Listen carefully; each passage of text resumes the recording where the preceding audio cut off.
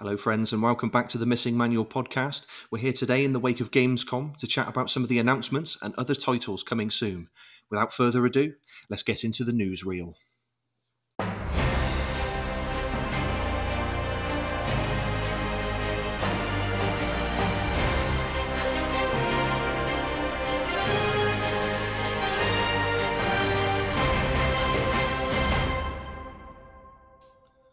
Hello, everyone, and welcome to the Newsreel. I guess that's what we're going to call it, Zach, right? The news part of the podcast. Has a bit of a ring to it, I think. We'll stick with it, and even if we just use it as a placeholder for the meantime.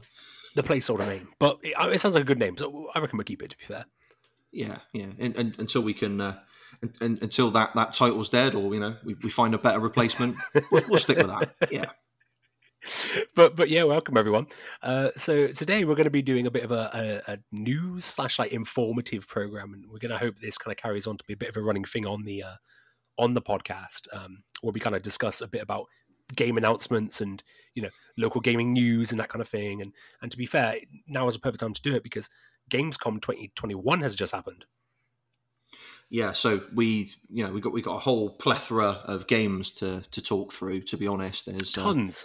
Absolutely tons of new things coming this year and next year as well. So I admittedly haven't seen everything from Gamescom, but I've had a little dig into a few bits and bobs. No. And, I've not seen everything either. There's too much. There's far too much this year. There were so many publishers and developers this year that showed off stuff at Gamescom. It will be hard for us to rattle through every single thing that came out, but I think we're going to hit things that I guess maybe me and Zach are kind of interested in or want to see potentially. Yeah, so I mean, there's going to be a lack of sports games in this newsreel. Zero sports game coverage. Because neither of us are built for sport, are we? Not really. Both in the real world and in the game world.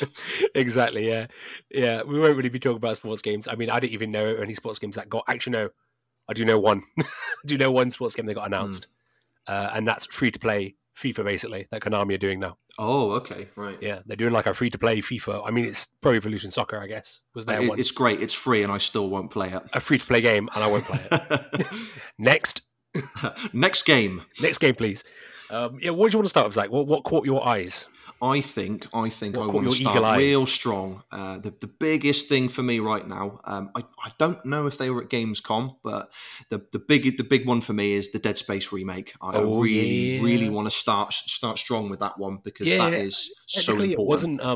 It wasn't at Gamescom, but it featured pretty much after the event. It was like 2 days ago.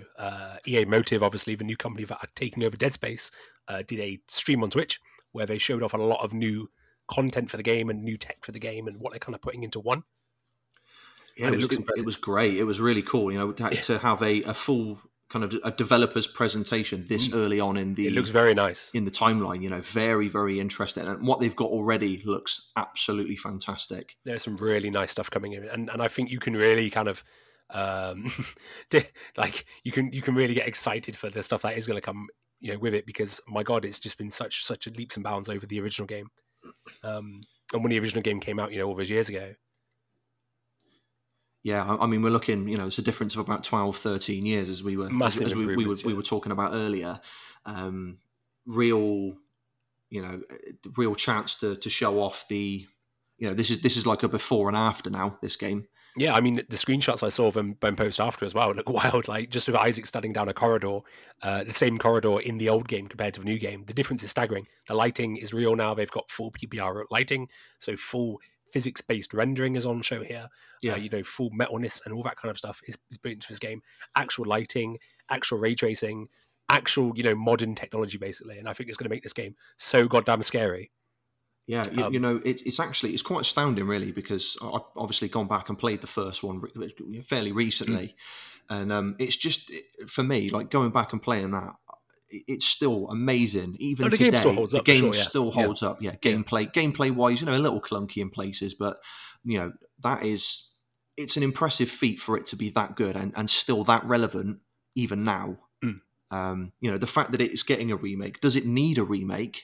Probably not, but it needs a remaster. I'm very, very, very excited to see what they're going to do with it because that's what I think it is. Because I don't think a lot of the formula needs changing at all from Dead Space because the first one literally I mean, it inspired so much going forward, and it was so influential for games at the time and horror games at the time, survival horror games at the time. I don't think the recipe needs changing that much anyway. All they need to do is add a bit more into it, make it modern, and just make it play nice. Yeah, they themselves have admitted that there are huge chunks of the game that they don't want to change. They want to keep it relevant and also to keep it faithful to its source material. 100%. All they're looking to do really is to modernize it to make it a little bit more relevant to today's market. And they want to tie it into the existing universe as well, which I think is quite good, because obviously Dead Space 1 was the setup for everything else Dead Space going forward. But you had some quite good games, and also the anime films as well that came after the first game, which told stories which linked into the first game, which they never obviously cross over because of when the first game was made. So it'd be really cool to see that brought into it as well. It's an incredibly dark universe that it's set in as well. It's very, very dystopian, isn't it, in its presentation? Yeah. So the fact that it's incredibly dystopian. The way the kind of the world works, these strange religious cults that exist still, humans running out of natural resources, right? So literally mining whole planets to accrue natural resources, because that's basically the planet cracker ships, isn't it, from the first game? Yes, and what their whole kind of shtick is, they go out and they mine whole planets of resources. That kind of dystopian element is pretty wild. Yeah, it is. It's you see desperation in every turn, really, don't you? Even if you were to remove the necromorphs from the situation, humanity is at a bit of a desperate last stand, as you mentioned, from a resource perspective, and people have turned to this kind of sinister religion as their sanctuary and their protector.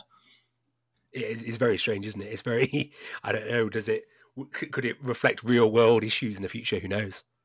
Well, this is it. I mean, if it's a future that we're going to be facing down the barrel of, I'm not too sure I want to be around for that. But not for the necromorphs, anyway. No, definitely not. No. Definitely not. Especially the head one. The head one was always the scariest.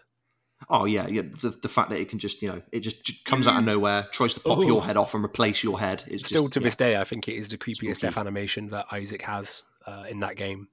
That's something that's going to be really good, to be fair, in the new game. Seeing there was actually there was a little bit of a I'm not sure whether they did it on purpose. They must have done it on purpose, but in the Resident Evil 3 remake, there's a similar kind of death animation to that. The Nemesis parasite zombies. The one they look like they've got the meatballs on their head with the little they got the big old tentacles. Yeah, big old. Yeah, they look weird, dude. Yeah, well, I don't think I'd describe them in a very polite way, to be honest. No, they're pretty. So I held back. Yeah, they don't help themselves, do they? No, they don't look good at all. No, they. I'm going to say they look like meatballs with buttholes on them. That's our better way to say it. That's probably the nicest way I can put it. Yeah, that's a lot more elegant than I would have said. Well, those enemies, they can grab you and they actually try to dislodge the meatball and put it on Jill's head, right? Yeah. So if you are actually on danger and that happens to you, you get the parasite popped in your head and she walks off like a zombie. I think I actually had that happen to me once in the game when I was in towards the end of the game in the warehouse factory place. Yeah.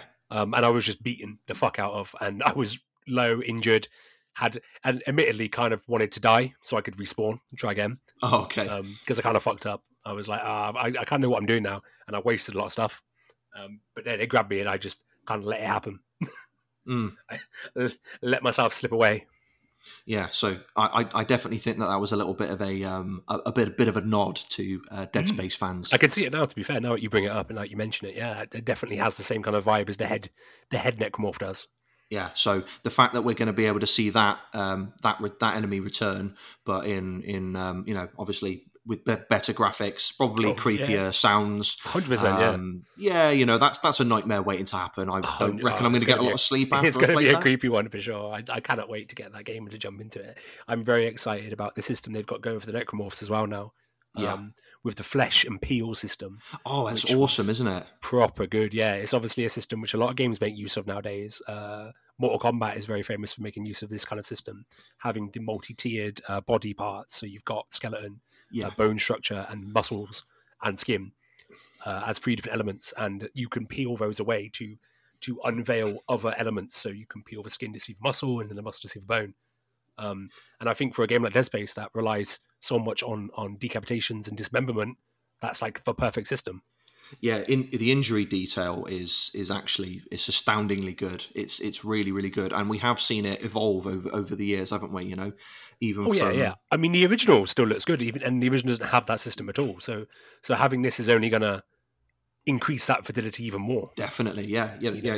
I can liken it to you look at like when Left 4 Dead 2 came out, and the kind of the dismemberment and the injury detail that you had in that game, and how long ago that was. Oh yeah, you compare that to what we've got now with this new Dead Space. There was quite a lot in Left 4 Dead 2 as well. That was there is quite a lot of visceral blood, and it's something we spoke about in our Back 4 Blood episode, didn't we? It was, yeah. On how we wish Back 4 Blood had that same level of fidelity when it came to gore in the game. Yeah. If you've not heard that one, check out episode 3. I think it was episode 3. It was episode Back 3. Back 4 Blood conversation. Yeah, Back 4 Blood on episode 3. Realistically, we should have planned that to be episode 4, shouldn't we? We should have really. Yeah, it would have all taken a lot better. Hindsight's a wonderful thing. So that's a phenomenal new system that I can't wait to see. The video they showed off. If you guys listen and haven't seen it, go check it out. It's on YouTube. It's fantastic. It looks it's great. About a 40-minute It's about a 40-minute video. Yeah. But you can watch the full thing. I think there are some people that have cut sections from it, so you can just watch like the cuts if you want. Like I imagine if you just type in like necromorph damage system, Dead Space remake, you'll probably find it. Yeah, definitely. If you just want to see that, but I mean, the whole thing is a good watch anyway. You learn quite a lot about what they're doing and what they're planning on going forward. They address a lot of concerns in there as well, like microtransactions and how this game will have no microtransactions. Thank God. You'd think. I guess EA has got a bit of a bad rap for that, haven't they? I mean, it's a joke, isn't it? But they've got to tell. They've got to tell people that it's not a thing, which I find quite funny. But obviously, Dead Space 3 did have microtransactions in it because it had tokens for weapons and stuff, didn't it? And that was a bad decision from the start. But the more you look into the history of Dead Space and Visceral Games for like a lot of the time, you realise it wasn't really them making the calls on those kind of things. Me and you for the longest time, we've been maybe not bitter, but we've been very disappointed with the kind of the eclipse of the Dead Space franchise. So the fact that there is a remake, the franchise has died out a lot, and there has just been a lack of stuff coming and nothing really going for it. A remake was always rumoured for a very long time. A fourth game was rumoured for a very long time as well. When Visceral shut down in, I think it was 2017, if I remember off the top of my head, that pretty much squanched all rumours. There was nothing really else that came after that.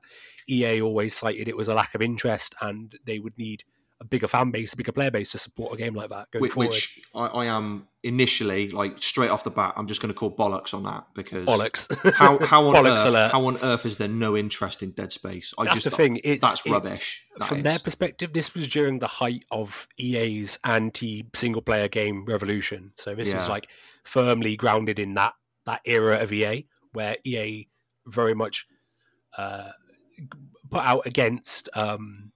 Having any kind of single player only game. All games had to be gas style products. They all had to have multiplayer in them. They all had to have microtransactions in them. They all had to work in that kind of way. And if the game didn't have that, they believed it couldn't support continuous players, and therefore it couldn't warrant having another game made about it. Which is just how Dead Space went. Basically, it couldn't maintain that manifesto. I think it's ludicrous, personally. It is a ludicrous design, yeah. It's EA have finally backtracked on it, obviously, with recent games that have come out, like Star Wars: The Fallen Order, or Fallen Jedi Fall. I can't remember what that one is called. I think it's called Fallen Order, isn't it? Yes, yeah. That one, the single player Dark Souls-esque Star Wars game, that obviously kind of broke the mold, and EA started releasing single player games again because lo and behold, the market direction shifted completely. We saw Sony bust out some absolutely phenomenal single player games, which pretty much renaissanced the single player genre again. I don't think it ever died, to be honest. No, I don't either. This was what I was just about to say. You mentioned Sony. You look at the Naughty Dog games, right? Single player games have been alive the whole time. Yeah, they've been alive. It's been the industry's way. The industry has viewed single player games for a long time, or at least a big part of the industry. Sony were pivotal in sticking to their guns and not changing up the meta. They continuously stuck with a single player game. God of War, Uncharted, all those games, Bloodborne, all those big, bold, bombastic single player games that Sony put out. Yeah. Even when EA was still at their height of no single player games, shows how much they committed to the cause. Yeah, this is like I said, I'm totally with you on it. Yeah, it's a genre that never died out. It was a very backwards decision, I think, on EA's part to think like that. Definitely, especially because I mean, like myself, I don't like battle royale games. I don't like big scale multiplayer games. It's just not for me. Really. It's not who I am as a gamer. Battle royale games never gelled with me at all. No, that's it. Like I've always been firmly in co-op games and single player. Yeah, I've enjoyed playing with mates, but not against them. Yeah, I mean, I've played. I don't mind cooperative multiplayer games. To be fair, battle royale games never interested me. I played a few. I played all of the big ones, and I played them all when they were current as well. But the thing that always happened with me and the group of people I played them with is that we just get fucking bored. It's just samey, isn't it? We just won't. Stuff. Yeah, we just won't stick to it, And I'm a bit of a hypocrite when I say this because I do love League of Legends as well, and I play League of Legends quite a lot with some friends. And I played League of Legends for many years since I was in college, and that is a repetitive game, definitely. But it is a game that I've invested a lot of time into. Whereas Battle Royale, I don't know. There was something about that gameplay loop that just never got me hooked. And I played all of them. I've tried PUBG. I tried Fortnite back in the day as well. Yeah. I tried Apex Legends, COD Warzone. I've tried them all. I've tried every single one of them, and none of them stuck. That's it, and you do, don't you? As a gamer, we all have our niche. We all have our kind of area of genre that's our go-to. It's our preferred, play style. Oh yeah, totally. There's a genre which everyone likes more than the other one, right? I mean, I've got a rabid soft spot for fighting games. I love fighting games. Yeah. They aren't my favorite genre anymore. I don't play them all the time anymore either, but I've got a soft spot for them. I love playing them, but they get me so mad. Like, that's the thing. Like, it has to be in They're small big games. bursts. Yeah, it depends how big you want to go with them, right? Like you can fucking dedicate a lot of time. You can go full sweat mode, can't you? Oh, you can sweat big time. Yeah. Yeah. 100%. But genre, franchises like Tekken and Street Fighter and Mortal Kombat have always been franchises I've loved. Soul Cal as well, another good one. They've always been franchises that I've loved, had the utmost love for. Many a summer holiday was wasted playing Tekken 5 on the PS2 when that came out. We can't say it's wasted. Oh no, not wasted. Definitely not wasted. No, 100%. Time well spent. That was. It was most certainly time well spent. It was a much simpler time before work and before money. Before adult concerns, playing Tekken 5 in the summertime, and also Tekken 5 was fantastic as well. Had one of the best openings in a Tekken game. If we wouldn't get done for like copyright, I'd just play the opening song now because it's pretty good. Or just any track from Tekken Tag Tournament. I mean, any track from Tekken as well is just fire. To be fair, the soundtrack is phenomenal. But yeah, going off kilter. Dead Space, amazing. Look, the remake looks phenomenal. And finally, big announcement, right, Zach? The original voice actor. Yeah, Gunnar Wright, he has decided that he's going to come back and reprise his role, which I think is fantastic because a very good idea. To be fair, I actually really liked him in Dead Space 2 and 3. There was a lot of people that gave Isaac's like voice acting flack. To be fair, but I think he played a character quite well. Yeah, so do I. I mean, like there is nothing more satisfying than you're playing Dead Space 2, and if you repeatedly hit the stomp button on an enemy, he's just like fuck you. He just like he goes ham. Yeah, with that voice acting. Yeah, I think he voices Isaac really well. To be fair, I think he portrays exactly the kind of character Isaac is. Yeah, because you've got to think especially by the third one as well. He's seen everything. He's done it all. He's done a pretty shit life as well. Yeah, like his time in Dead Space is pretty bad. Like the storyline for 1 is pretty harrowing and pretty bad. 2 doesn't really get much better for him at all. It's not good for our boy Isaac by the end of the by the third game. He's got the same run of luck as John Wick at this point. So he's pretty bad. Just kind of like by the third installment, he's just had enough. He's just like, that's it now. I'm going in. He's also a jaded motherfucker, any by that point. That's the thing. Oh yeah. That's it. Like there is nothing that can scare that man anymore. He's seen everything. He beast modes it, doesn't he? He does, yeah. Big beast mode. So I'm keen to see how Gunnar Wright's going to come back now and voice a younger Isaac, and Isaac hasn't seen all of that. Brand new Isaac. Yeah, so being able to have this character and him play that through brand new eyes again, that's going to be really good. It'd be interesting to see what he does with it. Yeah, definitely. I mean, they did say that Isaac would have some rules to how he spoke in the new game, in that he would speak when he's spoken to this time instead of just not saying anything, and he would speak when the situation would make sense to speak. Yeah. So they're not just going to whack dialogue in everywhere, which is good. because obviously in the first game he basically is a mute, right? He doesn't speak at all. Yeah, ever. Literally, all you get are just a few grunts when he like stomps on something, or like screams if he's getting hit. That's pretty much it, right? Which is wild to think, considering the storyline of the first one is actually really good. Yeah, and emotionally is quite invested for Isaac's character as well. So it's very weird that they never had that kind of choice. He is a great example of a character with very little kind of personality portrayed, actually shown well. I mean, he's the silent protagonist, well. Right? He is the silent protagonist, but it's done in such a way that you do, like as you said, you've got that attachment, that emotional investment. 100%, yeah. Like the storyline you get hit with in the first game is pretty raw and savage, and even for Isaac to not really say a word, you still kind of convey that feeling that he's feeling when you play it. Yeah, you're there on the other side of the screen, and you're filling in the blanks for that guy. Basically, no, there is just ridiculous hopelessness, which is a theme that runs through the first game quite a lot. And as presented in Isaac's character quite heavily. And unlike certain silent-ish protagonists, he actually has a face. Yeah. Shout out Ethan Winters. It's hidden behind a helmet, but you do get to see it every now and again. You say the face quite a lot. You do see it, and it does appear in cutscenes as well. I wasn't going to bring up Ethan Winters, but you've set out to trigger me now, haven't you? Call out Ethan Winters, yeah. Throw back to the very first episode of the podcast. Well, we are self-referencing a lot in this episode. You got to plug the previous episodes, man. Look, we don't need to plug; they're already here listening to us. We've done our job. But yeah, I guess the TLDR, the new Dead Space remake is shaping up to be something really, really, really tasty. It's definitely something I'm going to jump into 100% when it comes out. I cannot wait for it. Yeah, I'm super excited, and I hope that this is the start of something wonderful. I really hope it does bring back the series. Yeah. Like even if it is just a remake of the 3 that we've got, that's okay. But what I'm really hoping for is that they see just the error of their ways, just how wrong they were about it that the first time, and that they really do consider bringing this back for a 4th installment. Yeah. I mean, nowadays, right? There's such a push for single player games anyway, and I think studios now know this, and I think EA now knows this as well, with their work on the Star Wars franchise. So I think they're definitely more receptive to those games. Here's to hoping they just follow through with that. Absolutely, and we get more Dead Space again. Because the franchise is fantastic, and it definitely deserves to still be relevant in 2021 in modern consoles. That's it. This is promising, and it kind of gives me hope that the good old days, they're not just behind us now. They are. We've got something to look forward to. The days will continue. Yeah, I think so. Hopefully. All right, so I think then that's a really, really great segue into the next game. So I'll let you pick the next one. Next game. Quite a list to pick from. So I'll talk a little bit about this one. I'm going to talk about Elden Ring now. And Elden Ring is a big fucking deal if you like From Software, the company that make Dark Souls and Bloodborne and whatnot, because it is their next big game, and they haven't released a big project since Sekiro came out a few years ago. Sekiro is a great game, if not immensely difficult.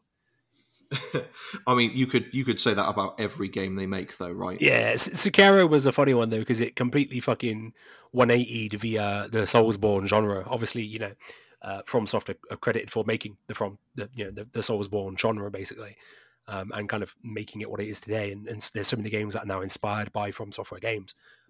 When they made Sekiro, they kept those ideals in place, but they changed a lot about the game. Things that you would do in Dark Souls and things that you would do in Bloodborne, you couldn't do in Sekiro because you get punished hard for it, which is really ingenious. Fantastic game design.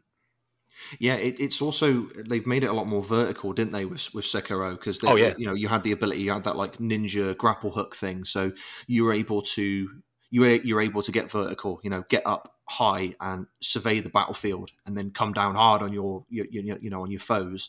100%, yeah. They had this layer of verticality to the game, which changed up immensely. The ability for the character to actually be agile and jump, because before then, Dark Souls kind of aromatics, there was none of that in the game. Like your character was like a snail in tar, basically. Yeah, that's how I describe the first Dark Souls game. You could do a couple of roly-polies. You could do a roll and a jump and like a leap, but that's literally it. And you can only really jump when you're sprinting anyway in that game. You can't just hop on the spot, basically. Yeah. So adding that into Sekiro was a big deal for them because it obviously used the same dying engine. as well. Dying was a big issue, I think, in that one as well, because dying has consequences above just you losing some currency. It affects the world around you as well, doesn't it? In Sekiro, it does, yeah. Really interesting. So, like, obviously, in other Dark Souls and Bloodborne, if you die, you come back, you go again. And that's the meme and the trope of the game. In Sekiro, that is still the same principle, but you do have the ability to resurrect yourself briefly as well, which is really interesting, and that's a whole different game mechanic. But yeah, like you said, Zach, the game actually does have story elements that are tied to you dying, and the world changes around you when you die, which is quite interesting, and it incentivizes the use of that revival mechanic in the game. It makes me wonder whether they're going to, very much in the same way that they've brought forward ideas from previous installments, whether they will instill that into the new game as well. I think they will. I definitely think they're going to take some sections in. Like, for example, a lot wasn't known about Elden Ring for a very long time, other than it was going to be the next big From Software game, and that George R. Martin, obviously the creator of Game of Thrones, was helping to write the storyline for it and the world. I mean, that's crazy, isn't it? That's big news. That's also a reason why it was why people were saying it was never going to come out, because obviously Game of Thrones, still hasn't ended. The books haven't ended. Well, this is what I mean. I imagine how many people are getting a little bit antsy with the fact that he hasn't finished his own book series, but he's helping write this game. He came over to Japan and worked with Miyazaki from Software and worked on his new From Software game and established a whole world building session he did with him. Yeah. It is worth noting that George R. Martin isn't actually doing any of the writing in game. He was literally on board to basically help craft the world of the game, the world of game setting. And to be honest, looking at the trailer we've had so far, and they did a 15 minutes of gameplay at Gamescom as well, and it looks really interesting. It looks very, very interesting. It's very Dark Souls-esque still, so it's very weird, and the monster and enemy design is very creepy. It's very grimdarky, except this time it's more of an actual open world. Which is, I think, the biggest thing about this game is going to be an actual kind of open world, really, rather than, I guess, segmented levels like Dark Souls was and Bloodborne was. Yeah. And obviously those games have always been really weird because they have been kind of open world games in a way, but they take place in kind of segmented, compartmentalized areas with really good and clean level design. Whereas this one will have an actual open world map to go around. Yeah. So do you think that this one will flow a little bit more like maybe something more like Monster Hunter World or something like that? Potentially, I think more like Ghost of Tsushima and stuff like that. Those kind of actual open world games. Maybe even the Lord of the Rings game, if you played that back in the day. The Shadows of War one? Yeah, I played Shadow of Mordor. I haven't played Shadow of War yet. Yeah. So those ones, basically, that kind of world. I imagine it'd probably flow like that, to be honest, if I was going to say like any kind of direct comparison. Okay, yeah. But more Dark Souls, obviously, so more kind of weird and grimdarky. We've seen some new abilities already shown off, like the ability to have a mount in that game. There's actually a mount you can ride, and the mount can jump up cliffs and stuff like that. So the fact that they put a mount into it already kind of suggests a much bigger world with the English. Yeah, you've got some distance to cover. Yeah, you've got some distance. And I imagine the movement controls will probably be more akin to Sekiro than Dark Souls, really. So more free-formy rather than a bit more rigid. A little bit more agility and and it probably feels a little bit less clunky as well. Potentially, yeah. Obviously, Sekiro had such a more free-form control style than Dark Souls or Bloodborne did. Bloodborne kind of was a bit more like that as well, obviously, not like Dark Souls. But I imagine it might mix the two, maybe. I think it'll probably maybe have an armor system in it as well, and an actual weight system, so that might factor into it, like Dark Souls did. Weight obviously wasn't a thing in Sekiro and wasn't a thing in Bloodborne either. But I can definitely see them reusing that. The enemy design looks fantastic. It looks really, really good. I must admit, out of them all, it was Bloodborne. That was the one that gripped me the most, and I think it was probably because it was very Lovecraftian. I think I really connected to the universe that Bloodborne seems Lovecraftian horror. Yeah. Oh, it does. Intergalactic horror, isn't cosmic horror. Yeah, is just sieved in that game. It's all over the game, and that forms a very big basis for the entire storyline for Bloodborne, which is really cool. And that's the same. I was exactly the same as you, to be fair. I played Bloodborne, and that was the one I first completed and first went through. And that kind of filled me with encouragement to go back and finish Dark Souls 1, because I ended up rage quitting Dark Souls 1 years ago when I first played it. I got to Adalondo after getting through Sen's Fortress, and I was just a beaten, haggard man. at that point. I was playing this game and I was like, man, this game is fucking hard, dude. This game is difficult. I'm dragging my ass through this. And I got to Analondo, so happy to finally get through Sense Fortress. I was like, yes, if you played Dark Souls 1, you know what Sense Fortress is, and it's a fucking pain in the ass. And I finally got to Analondo, and it was so good. It was so good. And I was about to get to the first bonfire, and I got ambushed by a real-world player and killed. I never went back to the game. I never went back to the game after that until I finished Bloodborne, until I played Bloodborne, and I realised, you know what, I can totally play these games, and I actually really enjoyed Bloodborne, so fuck it, I'll go back and play Dark Souls. Yeah. And that's how it happened, and I think that's how my love for From Software games kind of got established fully. Yeah, definitely, and it's a bit. I imagine it was a bit of a system shock having to go back to the clunkier controls as well, right? That must have been quite bad. Yeah, definitely, especially for Dark Souls 1. Dark Souls 3 is really good because Dark Souls 3 has taken a lot of what Bloodborne had that made it really good and worked into it. So I think, like, for people who haven't played Dark Souls 3 is probably the most, I think, easiest to get into. It's not as clunky as Dark Souls 1 is at all, and it's a bit more visually nicer as well than Dark Souls 1. But Dark Souls 1 still has a good place because it is the OG game, you know. For the trio, anyway, it's not actually the OG Souls game. That has actually Demon Souls. Demon Souls, isn't it? The original, Demon Souls has that honor of being the OG one. So the OG Demon Souls on PS3 is even more clunkier than Dark Souls 1. So imagine what that feels like. Have a think what that feels like. So your verdict on the new one, then? Do you think this could potentially take the top spot as your favourite one? I don't know, man. I mean, I'm very interested to play it. I think I'm definitely going to play it on PC, which I've not done for a while or From Software game. I played Dark Souls 3 on PC. I played Bloodborne on PS4, obviously, and played Sekiro on PS4 as well. I'm going to pick this one up on PC, definitely. I'm interested, though, because I'm not playing many open world kind of games at the moment. I still need to finish Ghost of Tsushima, which is a fucking fantastic game. I wholeheartedly recommend that game to anyone who has a PlayStation console. It's phenomenal. But this will probably be the first one maybe since that game. So I'm interested. I've not played an open world game for a while. Very interesting. But wholeheartedly recommend anyone check out the trailer they put out at E3 a few months ago, and then the new one that came out at GamesCom. Very, very interesting stuff.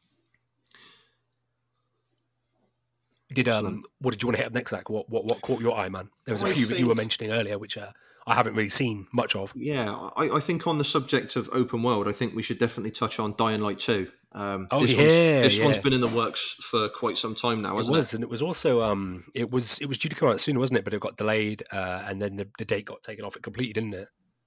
Yeah, absolutely. You know, this is one that it's been in the pipeline for a while. I mean, you know, I don't know whether you've played the first Dying Light, but that was I played the first one. Yeah, really enjoyed. It was one of the first games I played with like my uni mates when I first went to uni. Yeah, because we got it and we played it cooperatively, and it was really fun. It was a really enjoyable game.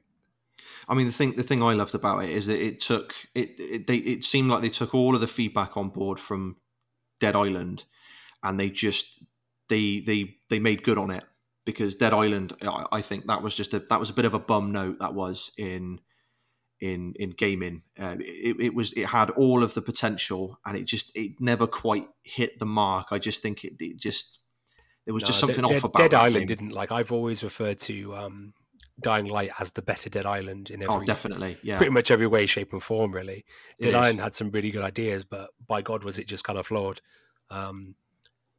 Yeah, it just never stuck with me, Dead Island, and I always found issues with it. I never liked how guns worked in that game either.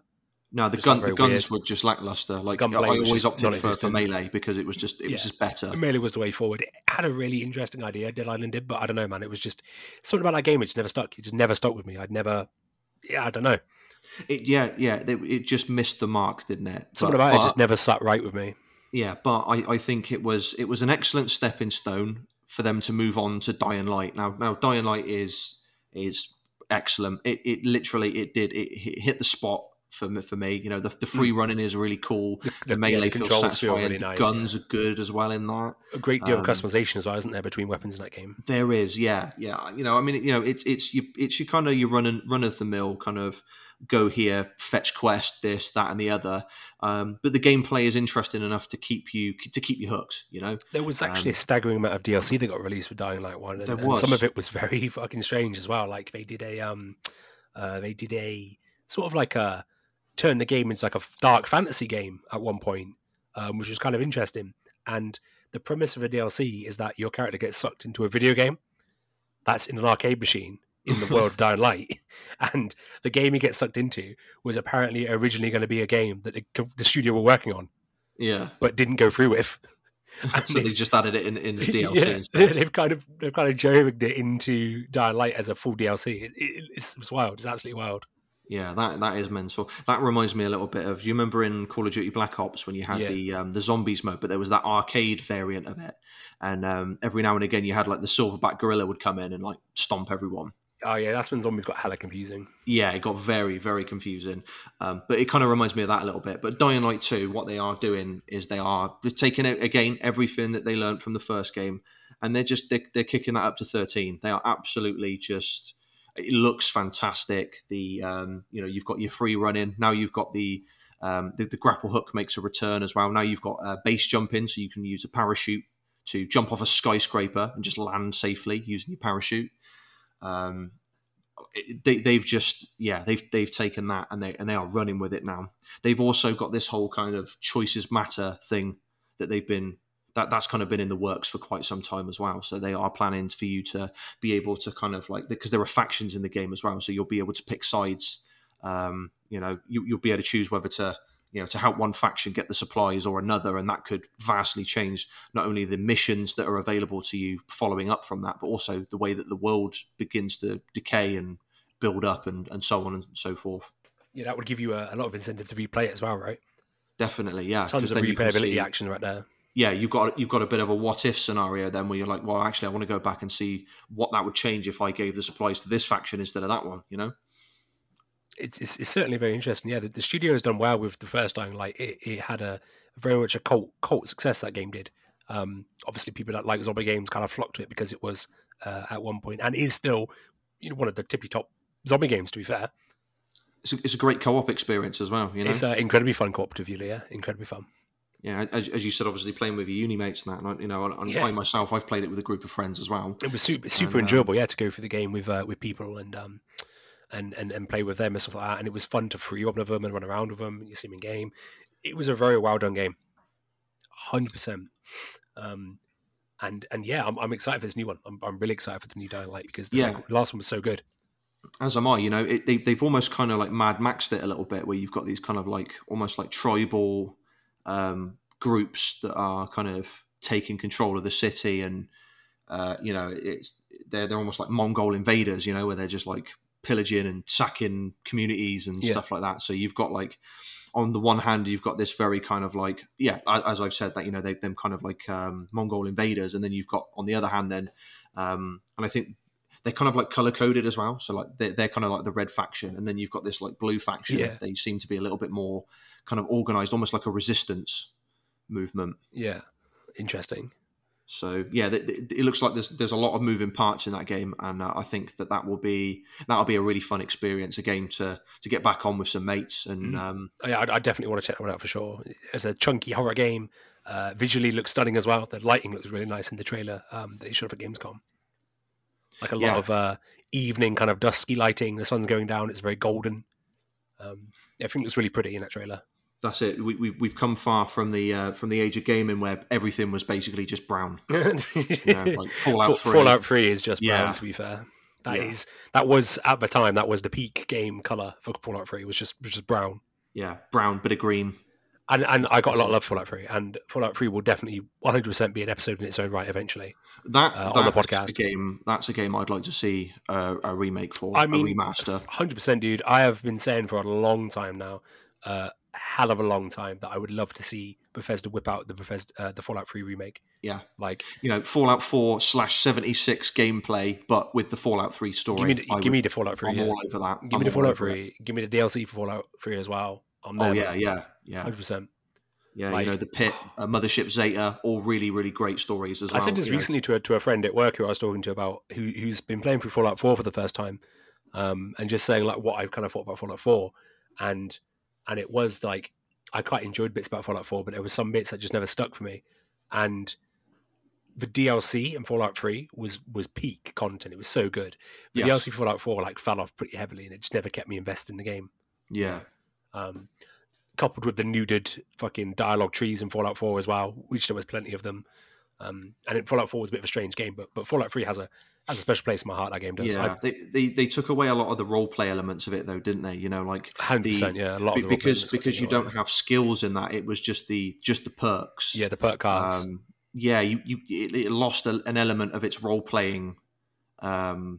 Because that's it. They lent in more towards the action side of the game rather than the actual, you building a character and you role playing as that character, having options that are unique because you have a certain science level or because your medicine is high enough. Those were choices that were taken away, and I think that's why a lot of people, they kind of revere New Vegas as being one of the best Fallout games, because there's a lot of role play options. A lot happens in New Vegas. A lot got put into New Vegas as well, and that's probably more because of Bethesda not really doing a lot of the actual game themselves. It was Obsidian, wasn't it? Obsidian Games did it, yeah. Kind of took the helm on that. I mean, that game on, when I've played it and I have enjoyed it, but it's a hot mess. They had a limited time schedule to get that game together. The game was pushed out very quickly. Yeah, like they did remarkably well with the time scale that they had. They did incredibly well. Yeah. It's a solid game for sure. Imagine what that game could have been if they'd have had the full time scale that they needed to get that out. I mean, ironically, right? That's sort of what we saw when the Outer Worlds game came out. Like a year ago, a few years ago, 2 years ago now, I can't remember when, because that was made by Obsidian, in the vein of Fallout, and sort of hailed it as a love letter for Fallout. And I have actually played it, but regrettably, I never finished it. Oh, right. But it was fun, though. It bleeds Fallout, like it bleeds Fallout so much, but with a bit more actual sci-fi in it. Yeah. Rather than the dystopian world. With Gamescom, obviously, just been and gone. I'm wondering where Bethesda is. I'm wondering what their next.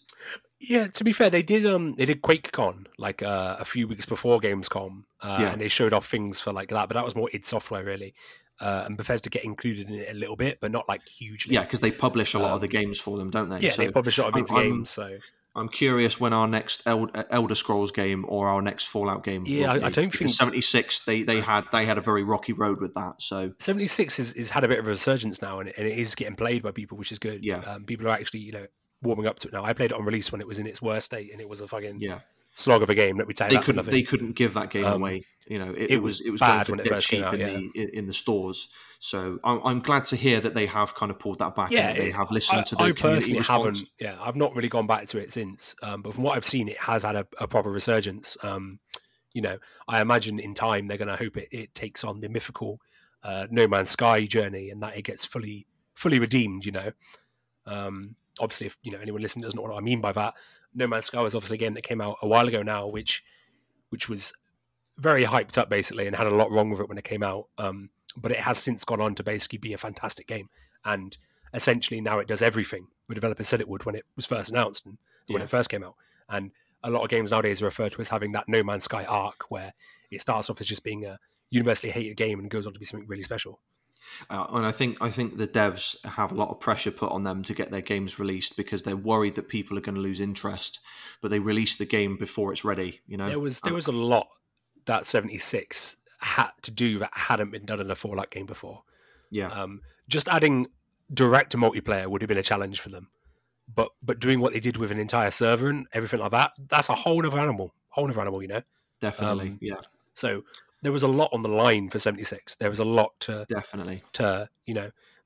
but also a lot to gain as well, because it let Bethesda put a lot of new things in that they hadn't done before in a Fallout game. Yeah. I don't know where the future franchise is going, to be honest, but I'm very interested to find out. I would love to see a new Fallout game. I would love to see a remake of Fallout 3. Any excuse to return to that universe, I would happily take it. Totally, if I'm being honest with you. It's a fantastic universe. Yeah, it's definitely on my top 10 list of like favorite gaming worlds. The world of Fallout is so good, riddled with satire and dystopian themes throughout. Oh, it's ace. Yeah, and if you've ever, if any of our listeners or even yourself, if you've ever played the original 2 Fallout games, they are so different, because you've got that kind of isometric kind of strategy style. All the combat is done in VATS, but it's just honestly the tongue-in-cheek satire is just absolutely fantastic. It's woven within every fibre of the game, and it's an absolute it's a statement on society and just everything really. It points fun at everything, and I love that. Totally, 100%. Yeah, it's a game that doesn't take itself too seriously, and it doesn't shy away from taking the piss out of people, which I love. I think it's great. Everybody should be able to do that. Take the piss out of yourself and other people, because it's fun. and also, if you love your alternate history, obviously it's a big alternate history because it does take place in alternative America, right? Yeah, that's it. The kind of the branch point is the Second World War. So after the Second World War, they branch off into nuclear fusion, and it kind of just escalates from there, really, doesn't it? Yeah, and you get this alternate world where the world kind of falls apart from nuclear war, and everyone's forced on the ground, and if not, you look like a walking zombie. Yeah, the ghouls. The ghouls. But moving on, maybe to something a bit more cheerful and a bit more upbeat. Let's talk about Lego. Oh, Lego! Let's talk about Lego. Oh, big announcement. We've got the Skywalker saga on the horizon. Skywalker saga, the legendary Lego Star Wars series, which has been so consistent now in game generations. It has been a staple, really, of many gaming generations. Yeah. Since its inception on the PS2, the first Lego Star Wars game. And damn, what a series of games! The Lego Star Wars games are phenomenal games. They're so damn good. Fantastic. They're so good. They're so good.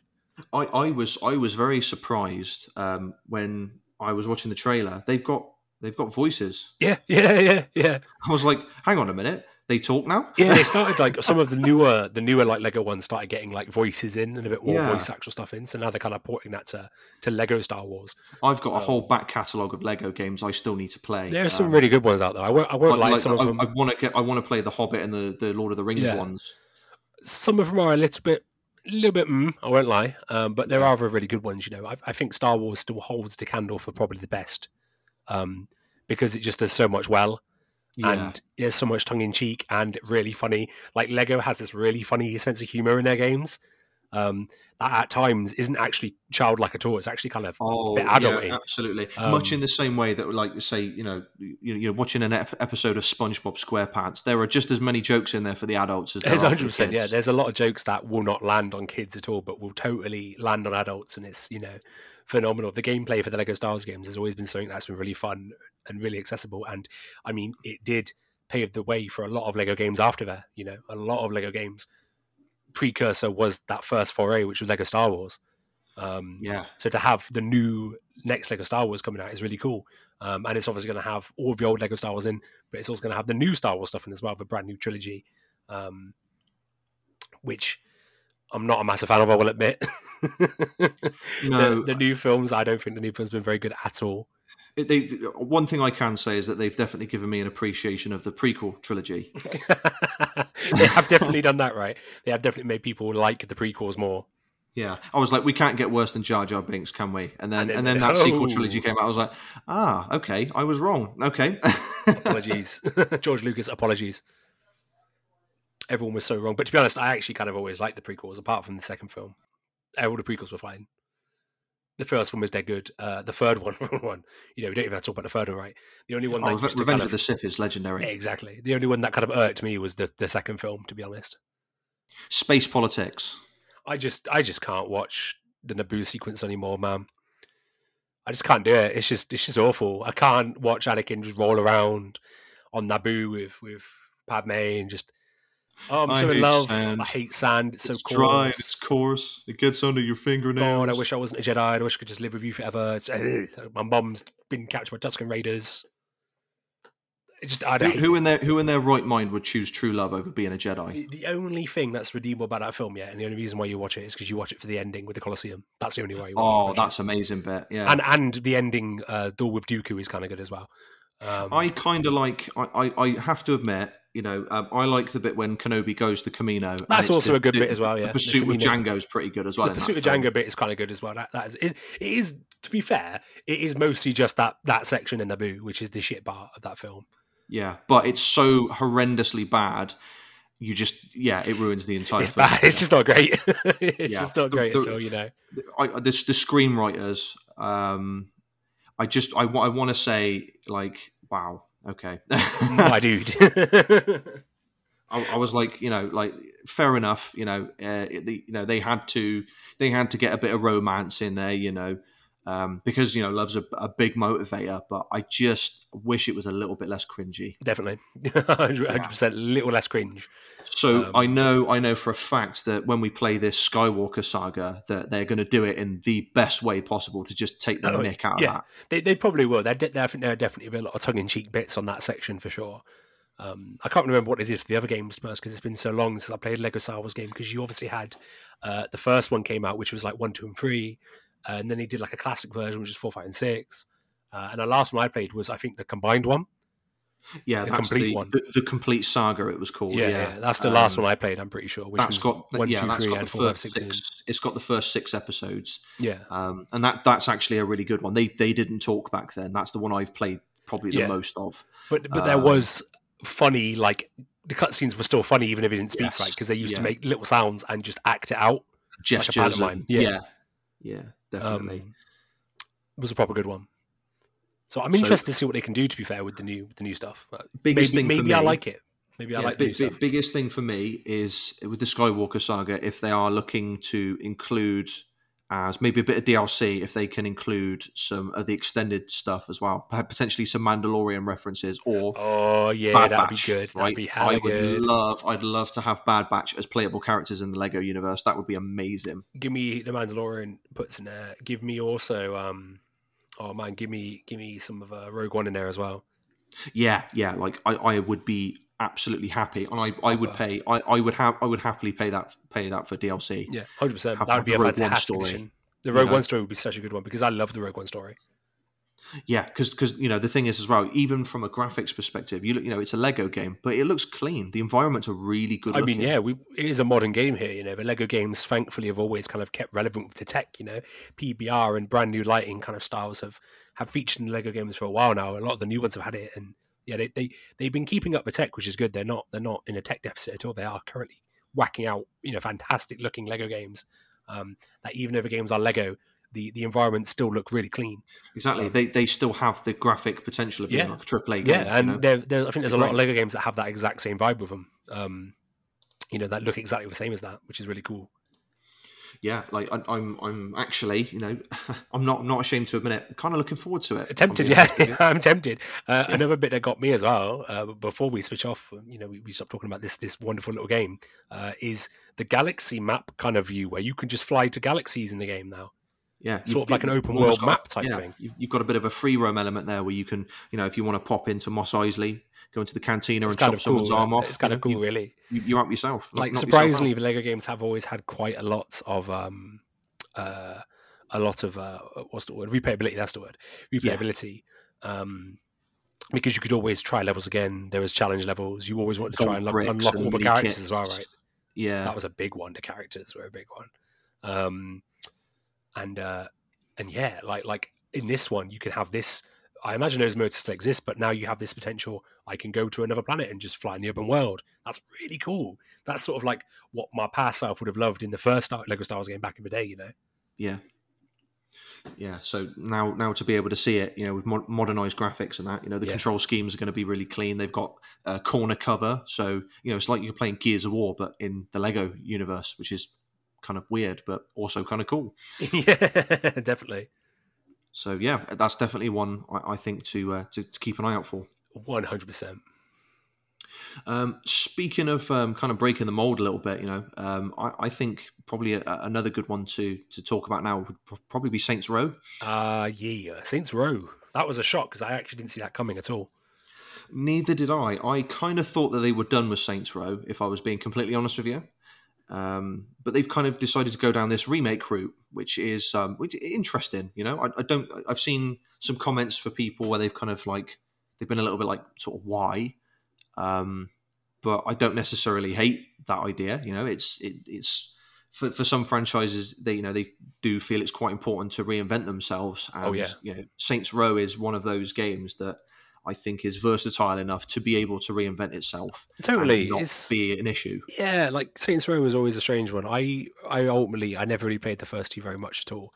I only really got involved in the franchise in the third one, and I saw the one that came out after that as well. Was it the fourth? Saints Row the fourth? Yeah, the fourth one was kind of weird though, because you had like superhero powers. Yeah, that one kind of got panned a little bit, didn't it? It did a little bit, yeah. It was like Saints Row 3, but then they just like they kicked it up another notch, you know. Because Saints Row 3 was a weird one, right? Because the first two Saints Row games, for me, were basically just GTA clones, weren't they? Let's be honest. Like, kinda, yeah. GTA clones really at their core. They weren't really that like. I mean, Saints Row 2 was the one I probably played the more of, but like the driving controls were just ass. Yeah, the gameplay's pretty clunky. Yeah, you know, definitely. I think something that can be attributed to the age of the game as well, right? The original Saints Row and the second Saints Row were they early PS3 or PS2? Well, yeah. I mean, I know they were like 2 and 3. I think I'm thinking of Far Cry, Xbox 360, PS3 era, right? Yeah. So if you compare them to like GTA 4, which was out at the same time. You know, GTA I mean, 4 it couldn't hold the candle right to GTA, obviously. Exactly that. Yes, they had to take it in a different direction. So they went for the more kind of outlandish, again, kind of tongue in cheek. That's probably why 3 was so fucking bizarre, then, wasn't it? Because 3 was such a weird game. It was, you know, like you haven't lived until you've beaten some thugs to death with a giant purple dildo baseball bat. The Penetrator. Yeah, so like they went all the way with that one, didn't they? The dubstep gun as well. The squid launcher. All of those just stupid weapons that found their way into just everything to do with that Dr. Genki's game. Dr. Genki, yeah. The whole game was just full of like stereotypes. Gave the middle finger to everyone, really. That game did. It wasn't afraid to take the piss out of itself or anyone, really. Yeah, exactly. Yeah, and it was just good fun. Yeah, it was a good game. It was a solid game. Yeah. I preferred Saints Row 3 to GTA 4, if I'm being honest with you, just because I just found it more enjoyable. It was more fun to play. GTA 4, it doesn't take us out seriously at all, right? GTA 4 took the more realistic approach completely, right? And obviously that's what heralded GTA 5 and the success GTA 5 has had. But 4 was obviously the precursor because it was the beginning of the modern GTA, wasn't it? Because before then we had San Andreas and that was it. And we had the old GTAs, you know?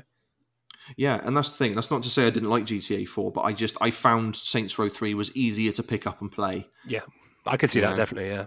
100%. So that was the kind of the fun for me. Now, I haven't seen any gameplay for the... I think there is gameplay out there for you to watch for the new Saints Row. I don't think I've clocked any gameplay yet either. I watched the reveal trailer, yeah. Yeah, the cinematic trailer. Which looked fun. It does, yeah. It looks like they're trying to keep it up to date. They're gonna make it a bit more relevant. So the cast they are, instead of being like your typical kind of like 90s gangsters that they were in the other Saints Row. It's a bit more modernized, isn't it? It's more modernized, yeah. So they have said you can start have your own character though as well, which is good. You can still customize your own character. Yeah, but they are. I think they're trying to make it a little bit more relevant to the kind of the youngsters of today, aren't they? Yeah. So there's a little bit more modern style in there, and I think they because Saints Row has always been good for like the radio stations as well, in the same way that GTA was. You're going to have a lot of like modern music on there as well. 100%, yeah, definitely. So they're going to try and keep it as current as they possibly can. It'll be a little snapshot of the kind of the world as it is today, but through the kind of the rose tinted, crazy wacko glasses. Yeah, definitely. Is it going to be as crazy as Saints Row 3? I don't know, but I'm interested to see where it goes for sure. I'm very curious to see what direction they go in and how batshit they do go with it. Yeah, I mean, on the subject of Saints Row as well, you even had like the spin-off, like the Get Out of Hell, where it was literally like where you played as Johnny Gat and you were in hell. I remember that one. Yeah, that was ridiculous. That one was kind of funky as well. So like they can go crazy if they want with it, and I think it. Well, that was like it dialed up to like 11, right? That was the craziness. And then some, That was like Darksiders, but Saints Row. Saints Row Darksiders. Yeah, so it was crazy. It was absolutely mental. So I think either way that they go with it, it'll work because Saints Row is that versatile. And it'll just be fun, It'll just be a good bit of fun. Pick up and play, go and blow some cars up, whatever you want to do in the game. And I think it will have something for everyone in there. Yeah, I think it's one to watch for sure. I'm definitely going to keep my eyes peeled on it, see where they go with it. I'll definitely want to see more. I think I'm going to find, actually, after we're done with this, I'm going to find the gameplay and have a watch myself. Yeah, definitely a good idea. 100%. Right, next pick for you then, my friend. A little one, just a little one. Outlast. obviously. Ooh, the new Outlast, yeah. Outlast, yeah. So multiplayer as well, isn't it? We've not seen Outlast for a hot minute now, to be fair. After 2 came out, the Red Barrel Studios, the team behind Outlast, kind of went a bit quiet, to be fair. Outlast 2 didn't receive any post-launch DLC like Outlast 1 did, or anything like that. It got ported to Switch, though, rather successfully as well, might I add. Both the Outlast 1 and Outlast 2 ports on Switch are really clean. 2 was very, very strange, though, wasn't it? It was very weird, different to the first one. The first one being a little bit more scientifically grounded, with that kind of like paranormal elements to it. The second one was very heavily themed in religion. You had like Father, what's his name from the first one? There were religious themes in it. Father Martin, was it? Father Martin, yeah. So you had those kind of like religious undertones in the first one, but the second one is heavily leaned into occultism. Yeah, occultism is a forefront for the second game. Incredibly, like you've got the leader guy whose name I just cannot remember. And his religion that he's established, and you're kind of in amongst those kind of lunatics and running around with them. So yeah, like you said, Zach, it does have a lot more of a religious grounding. Insanity is still present throughout Outlast 1 and 2, and Outlast Trials looks like it's going to be exactly the same. That running theme of insanity is just a matter of perspective, though, right? Exactly, yeah. But obviously, it weaved in more of that religious theme rather than a supernatural-esque horror. Do we know whether it's going to be a little bit like because obviously it's going to be multiplayer? Do we know whether it's going to be like somebody's going to be playing as a killer? And no, not at all. I'm pretty sure it's going to be like a story business still, but you can play with a friend potentially. Okay, from what I've picked up on anyway. Tackling those scenarios where because neither of you are going to have weapons as well. Ooh, that's an interesting point actually. It's a regular theme for Outlast for you to be kind of defenseless against the foes that you're coming up against. That is something that's actually come under fire a little bit because of the trailer. So not really weapons per se, but they do show sort of a pseudo crafting system in the trailer a little bit. Oh, okay. And one of the kind of inmates putting down like almost a stun mine type thing. So there might be some kind of element of weaponry in this game, but I think they're not gonna go lethal weaponry, obviously. Almost like a rudimentary kind of Alien Isolation style thing. Yeah, probably like Alien Isolation style, but with less of like I don't think they're gonna go down the lethal weapons route. I think they're going for you think with Alien Isolation, like anything that you can build isn't lethal to the alien, is it? It's purely a deterrent. Even the flamethrower is just a deterrent for that alien. So it makes me wonder whether they're going to kind of go down that route. So you're going to have, this kind of like, like a Chris Walker style, kind of big nasty coming after you. Yeah, and you've got those kind of deterrents to scare him off. I think they're going to give the player more options than just running away this time. But I think they're not going to go full ham because I don't think lethal weapons would be a good mix for the game. But it would make the game unscary. Yeah, it would make the game less scary for sure. And imagine how different that first one would be if you walked in there with a double A12 shotgun. Hello, Chris Walker. Hello, May. Evening, officer. Morning, officer. You've been rumbled. Boom! Both barrels running in there, man. Yeah, that would make light work of the first game, 100%. Yeah, or a proton pack for that Wall Rider thing. Oh yeah, that would be good. That'd be necessary for that. That's a crossover we need. Outlast / Ghostbusters. Outlast is ex Ghostbusters. So I think they've added some kind of crafting / weapon element in the game. I'm interested. Like I said, I hope they stay away from the lethal kind of side of things and go more for just the just the defensive weapons, should I say? Yes. The trailer itself looks interesting. There's a lot of interesting things on display here. The players play these kind of what looks like inmates. The Murkov Corporation from the first game are getting involved again in this one, it seems. I think players will play inmates within the asylum in a way, or maybe not the OG asylum, but in another kind of asylum potentially.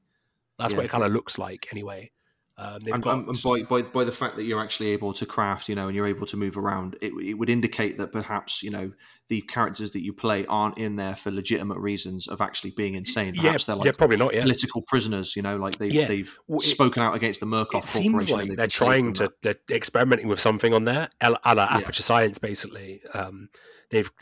These guys have got these like headpieces on, these headgears on, and they've got kind of the cameras So you've obviously got the camera system is going to make a return again, but the cameras are sort of built into their faces. Okay. And it's kind of welded onto their face or kind of on their face. Ironically, they kind of look like the soldat enemies from Resident Evil 8.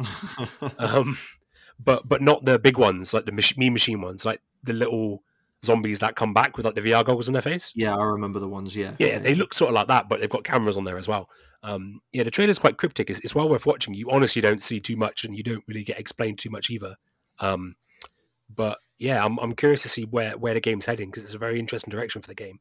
I'm pretty sure you still can play it single player as well, but you have the option to play it co-op now, which is kind of interesting.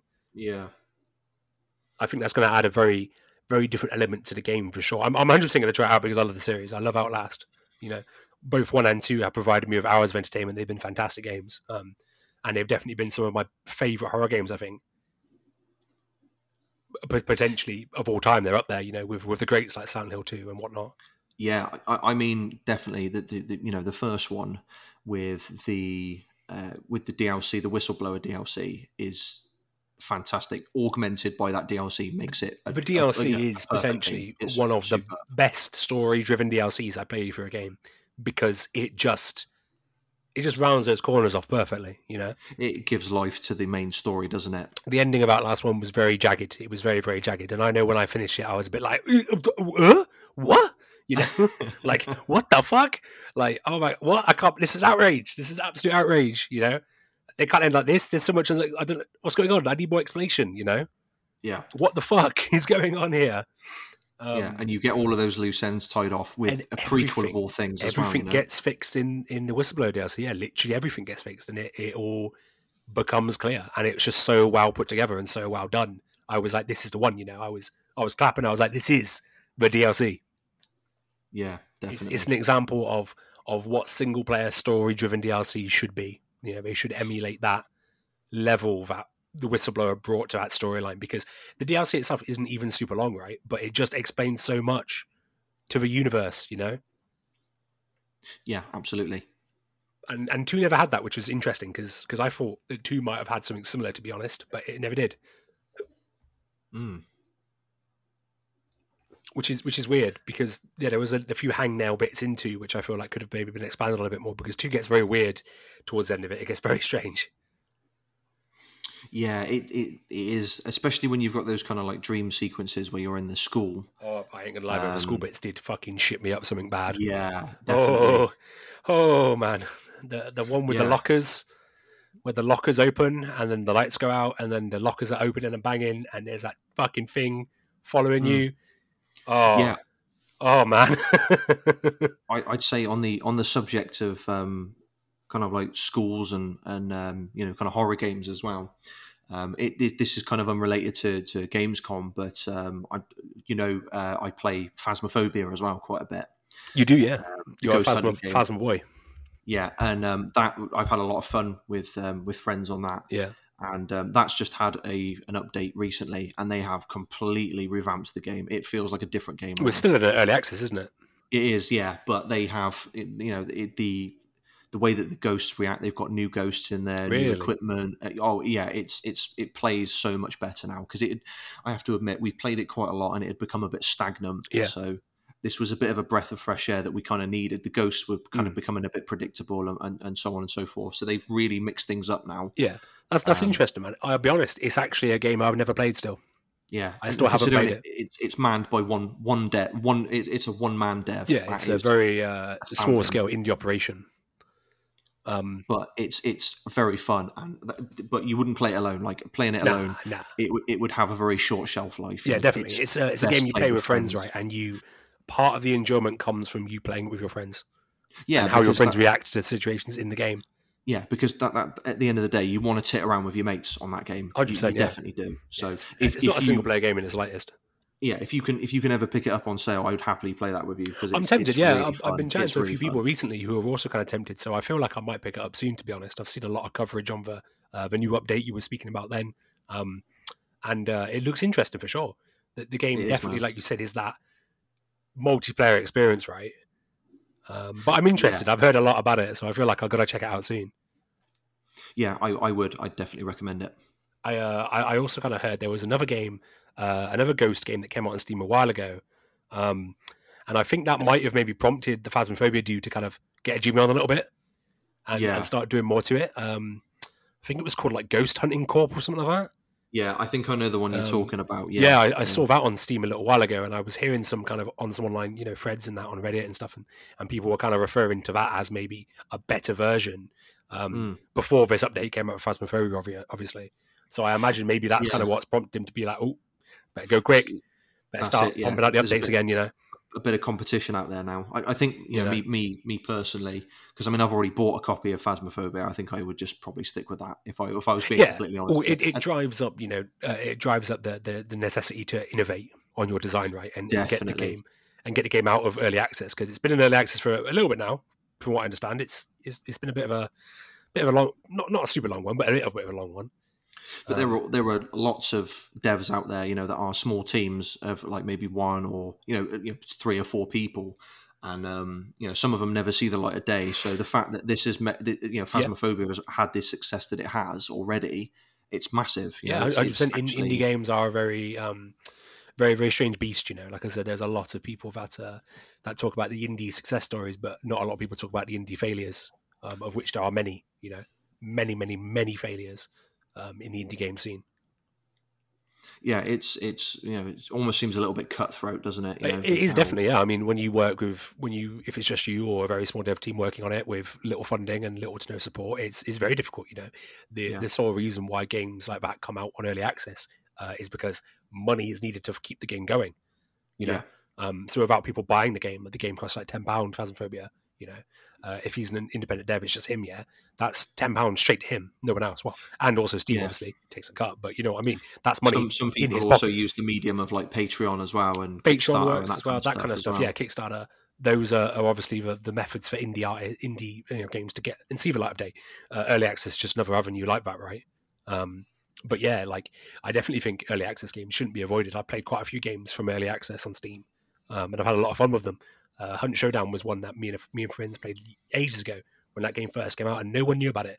And it's been out of early access for a little while now, and it's quite popular. It's quite well done now. Very popular, yeah. I've seen lots of people talking about it. Yeah, but me and my friends played it back in the day when it was an early access game. Not many people were playing it at all. Dying Light, Dead by Daylight as well, kind of came out in that same vein as well. I've been playing Dead by Daylight since it basically came out, and the game back then is very different to what the game is now.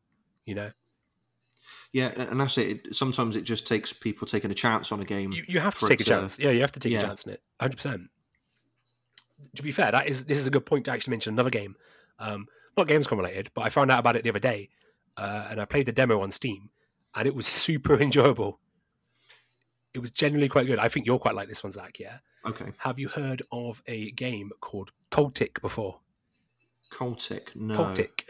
So, Cultic is a bit of a weird one. It's a game once again made by a single dude, just one dude's working on it, and it is an FPS adventure kind of game, and it's a bit of a Wolfenstein Doom experience, retro. Okay. And it's made modern. It's made on Unity, but it's got this extremely old Doom art style, and it's all kind of stuff's a bit pixelated and a bit kind of hand drawn, but it's got good new PBR lighting in it as well. And it's very interesting. It's got a very similar visual style to Doom.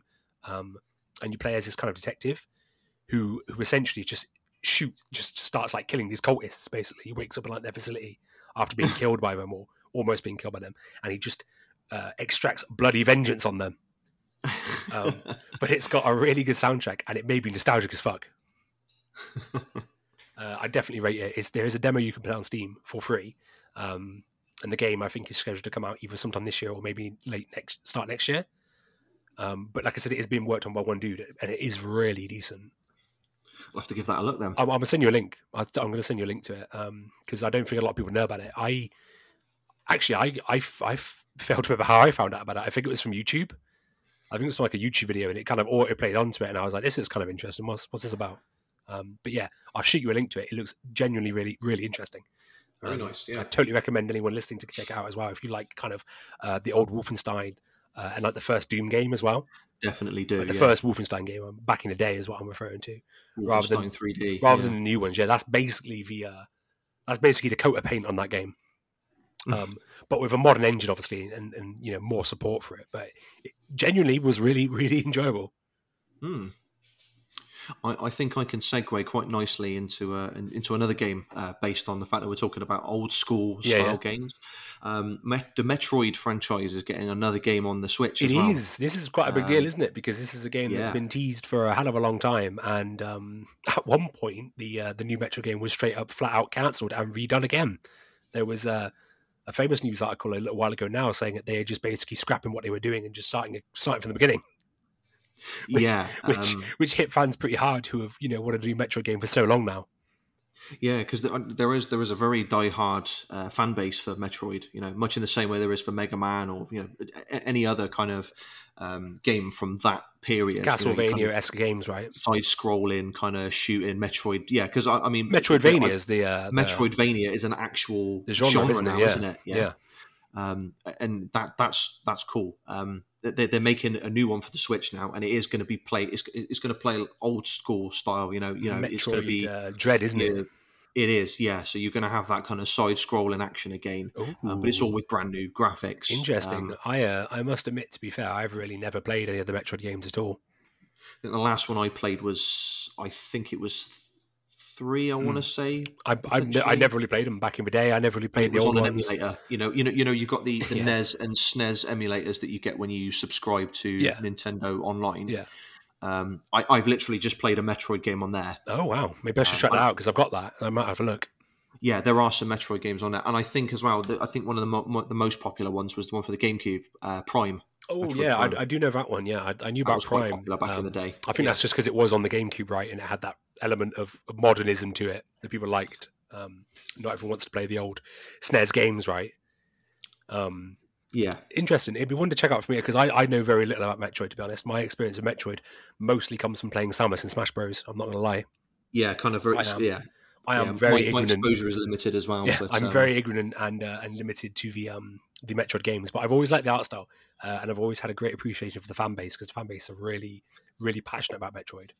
Yeah, definitely. There's a lot of love for Metroid out there. There is, yeah, and it looks like there's kind of a mixture of kind of sci-fi and there's almost like some Egyptian. Looking at the trailer, it looked like there was some Egyptian influence in there as well. So I don't know where it's. Yeah, so we've got Space Egyptians. A bit of is it Stargate? Stargate, yeah. Stargate kind of vibes there. So yeah, interesting. The trailer looks good. Yeah, it looks clean. I mean, it's a Nintendo first-party game on the Switch. What more do you need, right? It's going to play really well. Nintendo seal on it, so yeah, it's going to play well. It's going to play authentically. It's going to use the Switch as best as it can do. Yeah, it's a first-party Nintendo game. That's all you have to say, really. You're going to get a high-quality product with this game. It's going to be good. Indeed. And if not, then I guess I eat my hat because I've yet to see a first-party Nintendo game that hasn't pleased fans in some way. Yeah. Same as I've not really seen a Nintendo game be completely bugged to shitty as well. That kind of thing. It's going to play well. I'm wondering when they're going to put the first Pikmin game onto the Switch store. Yeah, Pikmin. I thought it was recently because they did the new one, didn't they? Or the 3. They've got Pikmin 3 on there, but I haven't seen the first one. I thought that would have been the perfect time to backdate it, to be honest, but they didn't do it. Questionable Nintendo standards. Nintendo, if you're listening, I will drop hella dosh. Big dosh. I will fat stack on. Fat racks. Yeah. Zach will throw fat racks at his Switch to get those games. I long for Pikmin. They might do them like they did to the Mario anniversary games, which I won't lie, I still think is a very weird marketing decision to do. Obviously we did the remakes of 64 and Sunshine and Galaxy 1, didn't they, on the Switch? Yeah. And they were only on the Switch for a year. You can't buy them on the Switch now, by the way. They're gone. Strange. They're gone. They pulled them from the store on the anniversary of them coming out. They came out for a full year to celebrate the Mario anniversary, and now they're gone. You can't get them on there anymore. Oh. Yeah, you can't buy them. Legitly. But why, though? I guess it's that marketing strategy, right, to get people interested and to get as many people to buy it as they possibly can. Limited edition, right? But all it will do is just drive up piracy. That's all it's going to do. It's just going to... more people will turn to piracy to play it. I don't know if the game's got... I think the game's actually got a physical cartridge release, so you'll be able to find the carts around still, most likely. But obviously, if they did get a physical release, because I think it did. Scalpers, mate. Scalpers are going to buy them all up. Well, not only that, there's going to be a limited supply of them anyway, right? So they're going to be expensive. And also, it is, once again, a first-party Nintendo game. It won't drop its price, ever. Yeah. It will never drop its price. Like I said, you can still buy Breath of the Wild, ladies and gentlemen, for the original price that it came out on the Switch to this day, pretty much, in shops. It has not ever received a price drop. And I don't think it ever will. You can buy it on the Switch store, and sometimes it gets discounted. And if it does, it's like 10% at most, or 15%. It will never lose its value ever. And it's the same for a lot of first-party Nintendo games. They just don't lose their value. It's a shame we can't invest in games, because I feel like that would be a sound investment. I mean, you totally could if you've still got some old sealed Nintendo games lying around. Yeah. Like if you had a sealed copy of Pokemon Red or Blue or Yellow, sealed in a box, that would fetch a fucking... Not sealed. Mine are well worn. Exactly. That's a shame. Gen 1 Pokemon games, I've played them a shit ton. Hindsight is a fucking wonderful thing, right? If I could go back in time, I probably would pick up a bunch of them in a store. But you think of the hundreds of hours of entertainment you've had out of those games. Exactly, yeah. That's worth more than a price tag for me. Yeah, it's worth a lot now, right? Because it's a peak collector's item, Yeah. Back in those days when Pokemon Red and Blue came out, right? That was the first ever Pokemon game. That was the world's first exposure to Pokemon, right? Not everyone knew it was going to blow up and be a massive hit, right? So not everyone kept it. Old Pokemon cards are the same thing as well, dude, Like, I know for a fact I had stacks and stacks of old Pokemon cards. I don't own fucking any of them now. And seeing how much some Pokemon cards go for nowadays, some old Pokemon cards, old booster boxes as well, and boosters. Holy shit, dude. I could have been sat on money. See, you make me feel like a hoarder, because I think I've still got quite a lot of my Pokemon. I have a ton of Yu-Gi-Oh cards. I have a ton of Yu-Gi-Oh cards, but the Pokemon cards, they've long gone. I don't know where they've ended up. Honestly, man, you should check them out. Check out the quality of them, because you might be sitting on a bit of money. No, the best thing is the fact that I've still got the dual disc. Oh, the Yu-Gi-Oh dual disc, that was so good, dude. Was the only kid I knew that had that. The dual disc was fire. I was such a nerd. Oh, the dual disc was so good though. That was so meta. That just everyone was there with those free mats that you get in the deck boxes, and then there was me. I walked out with my dual disc, bro. They did two of them, didn't they? As well, you could get they did three of them actually. Technically, they did the OG Yugi one, and they did the Chaos one, didn't they? It was the OG Yugi one I had, and then they did the GX one as well briefly. Yeah, and absolutely, you could think, right? I could have had that box, and I could have sold that for hella dosh. Yeah, imagine how much a dual disc goes for nowadays. Yeah, a lot. A sealed one for collectors would probably be pretty high. I had a look a little while back, and they're collector's items now, but it's they're just too good. It was too good to use it back in the day. I didn't want to just leave it in the box. I loved the game, and I was like, I'm going to use it. This is why I got it. I didn't get it to be a collector's item. I got it because it's a toy, it's something to be used and not just... And you could use it with your cards as well, which was really cool. Yeah, exactly. Was that not the sickest shit ever? That made it what it was, right? The fact you could actually use it for your fucking cards. It was worth it to see all them jaws hit the floor, when you walked out with it. When you walked out with and then all the pointing and laughing that followed. It was cracking. I thought the dual disc was a great it was a great addition to fucking the Yu-Gi-Oh, the Yu-Gi-Oh experience. Interestingly, I was talking about this with a friend recently. I can't remember what we got onto about it, but do you remember the original series of Yu-Gi-Oh, what they used before the dual discs? Do you remember what they were? I'm trying to think. Because I forgot about this. And are we talking Duelist Kingdom season 1, right? Yeah.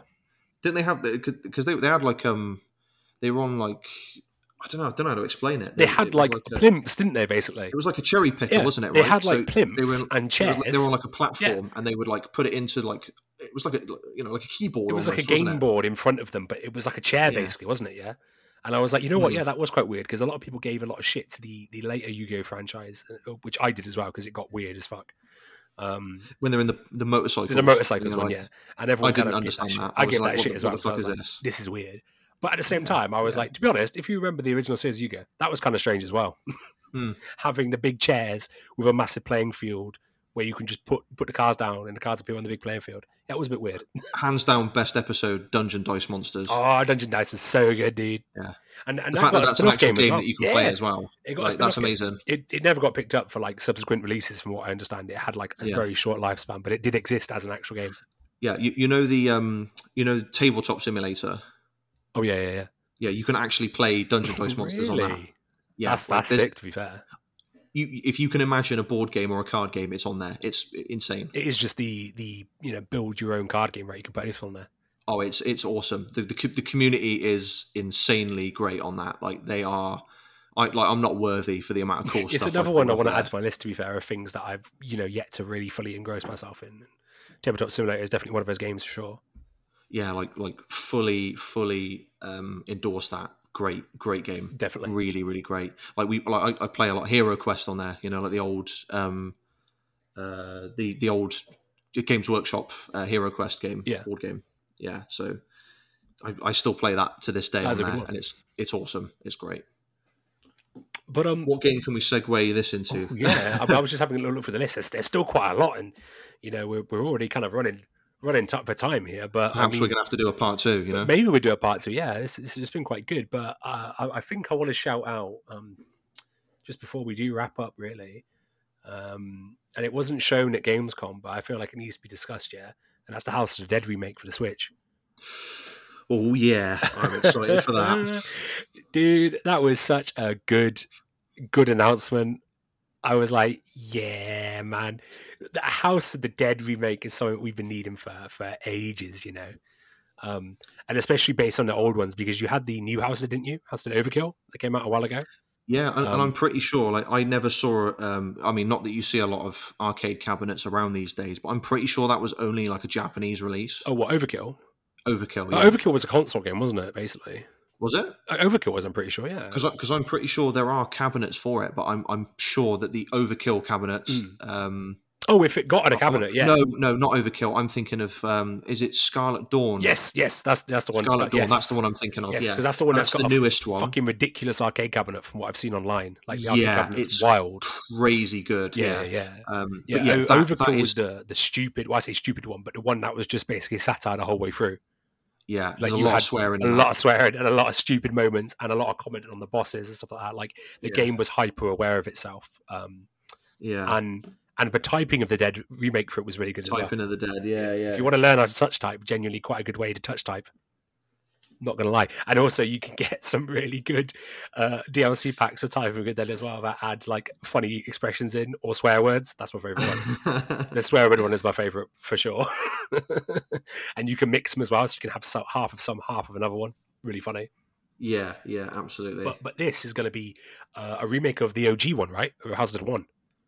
Yeah, and honestly, like the House of the Dead one, I have very fond memories of playing that. True. When you get like the carnivals would come around, or like anytime you go to the cinema, they had the arcade cabinet. Literally, we had this discussion, didn't we, when I came back to see you a little while ago, about what game was it? The Ninja game. Yeah, Ninja Assault. I've still got my console copy of Ridiculous. it. Ridiculous. When you showed me that game, mate, I was knocked on my ass with nostalgia. Feudal Japan, but with wooden pistols. Ninjas with guns. Amazing. What the actual fuck was going on with that game? That concept was absolute pure acid. I remember playing it on an arcade cabinet at the cinema as well, and it was fucking fire. That was peak. That was the peak arcade times at the cinema. In our hometown when we had the Ninja Assault and we had I was about to say Shaun of the Dead, House of the Dead, and we had Time Crisis. We had the full shebang, didn't we? All laid out one after the other. The definitive gun, light gun experience games. Yeah, like they were just constant, weren't they? You had House of the Dead, Time Crisis, Crisis Zone. Yeah, all those games. Vampire Knight was another great one as well. Yeah. It was such a peak time for arcade games, man. And House of the Dead was such a fire arcade game, especially when you played it at the arcade, right, as well. It's a game that has obviously transcended that now. You can buy the console versions of the games. Yes. But I think that experience of going to the arcade and playing it was something else entirely. Yeah, they're not even particularly long games either, because they're just designed for you to like. Well, they're designed for you to play an arcade, isn't it? Yeah, to start. Literally, yeah, exactly. But there was some kind of appeal to them. Like, I definitely would love to own physical house and arcade machine one day, that would be amazing.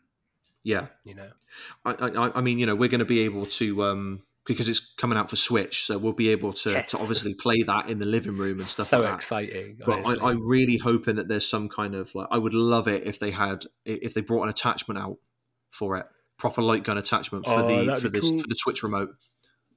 Yeah, I don't know if the Switch one has had any kind of gun attachments or anything like that. The Wii obviously had tons of gun attachments. I mean, there was every attachment under the sun for the Wii. Yeah, there was pistol ones. There was like an assault rifle one. There was a fishing rod as well that existed. Yeah. So I would be really happy if they said, "Do you know what? For House of the Dead, we're gonna make a pistol attachment for it as well." That would be really proper cool. fire if that happened. To be fair, yeah, that would be genuinely really good. Yeah, because obviously I'd buy 2 as well. So yeah, it's just dude, yeah, it's going to be one to play. And like I said, it wasn't one that was shown off at Gamescom. It was shown off, I think during E3. It was shown off back in April time. And yeah, I think it just hit wow with a lot of people. The official trailer on IGN's YouTube has garnered a lot of views, a lot of positive reactions. People are really impressed. People really want to see this game come out, and I do as well, because it is just our first House of the Dead remade, and the voice acting still sounds kind of shit as well, which is perfect. That had to be kept. They can change the graphic, they can change the looks, they can change everything about the game except the voice acting. The voice acting has to be atrocious. It's fucking terrible. The voice acting it won't be the same bad otherwise. In House of Dead. If you play House of Dead 2, damn, it's the worst voice acting I've ever heard in a video game, but it's so funny. It just makes you laugh every time you play it. You've got to do me a favor, my man, and you've got to go back and you've got to watch the original House of the Dead and House of the Dead 2 because on YouTube there's loads of playthroughs on there. Just do yourself a favor, go back and watch them. I remember seeing one time when I was when I got back, I think I was drunk, and I was watching in bed someone do like a long play of a House of Dead, and it was surreal. Yeah, it's great, isn't it? Like it was proper cool though. House of the Dead 3 as well, because I had that.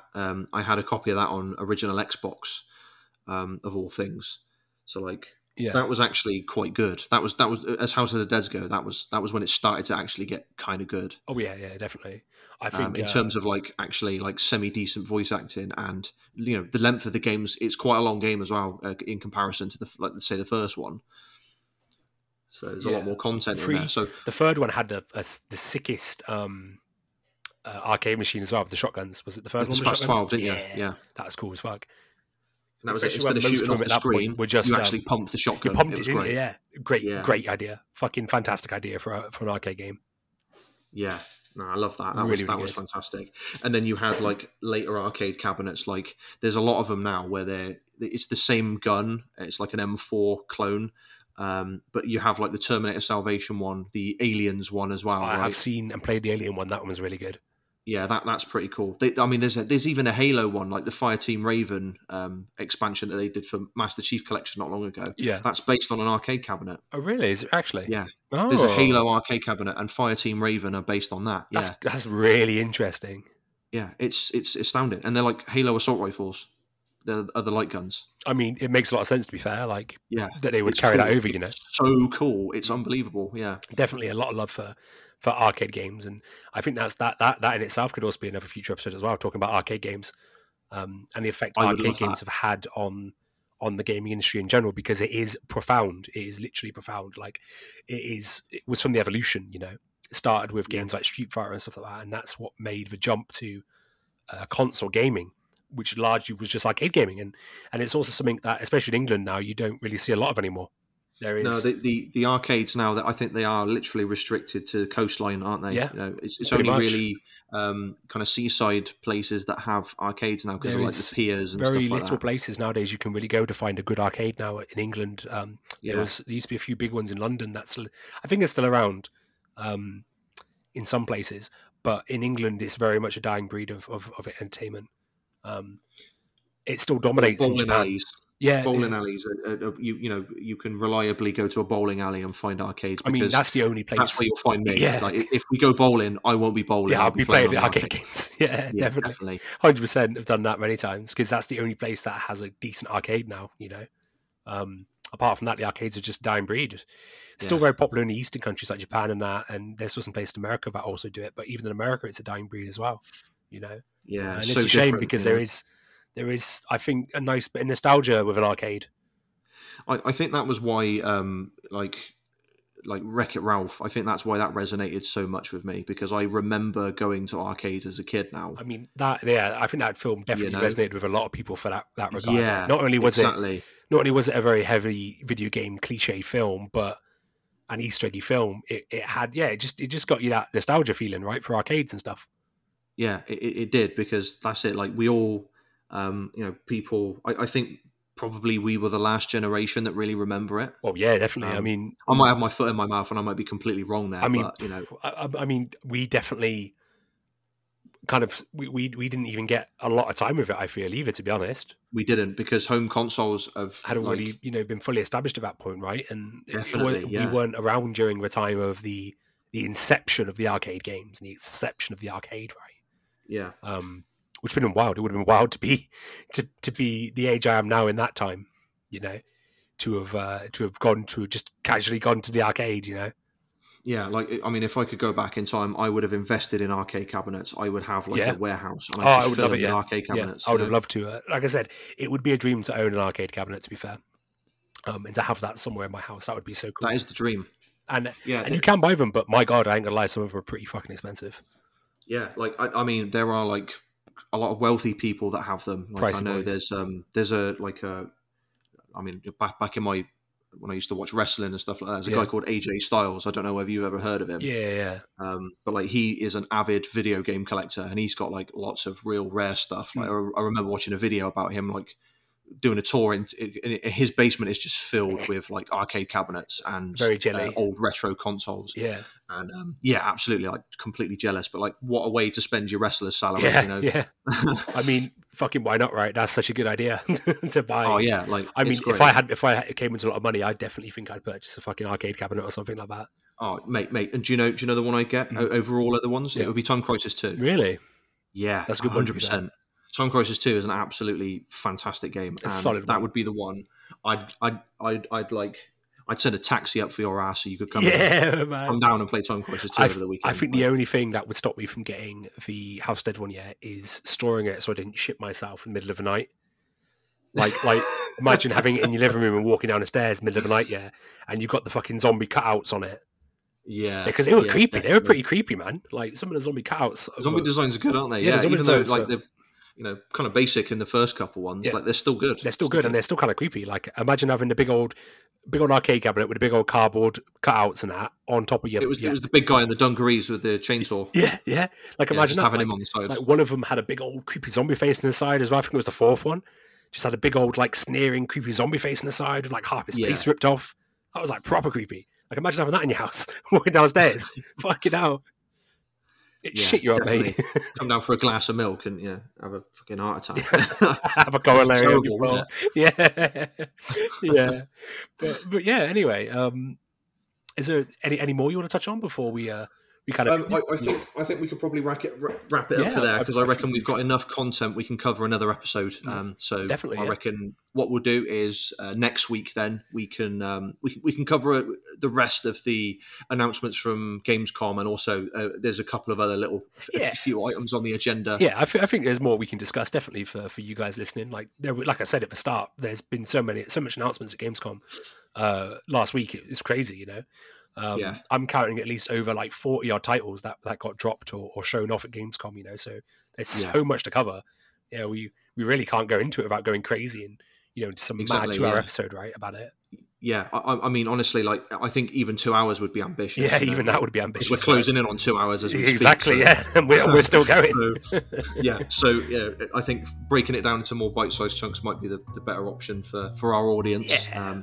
So I hope, obviously, that you've all enjoyed our mad rambles on the new up-and-coming games. More to come soon. Definitely more to come. Yeah, and we're looking forward to bringing you that content. All so right. Until next time. Yeah, take care, everyone. All right, thanks, bye. See ya.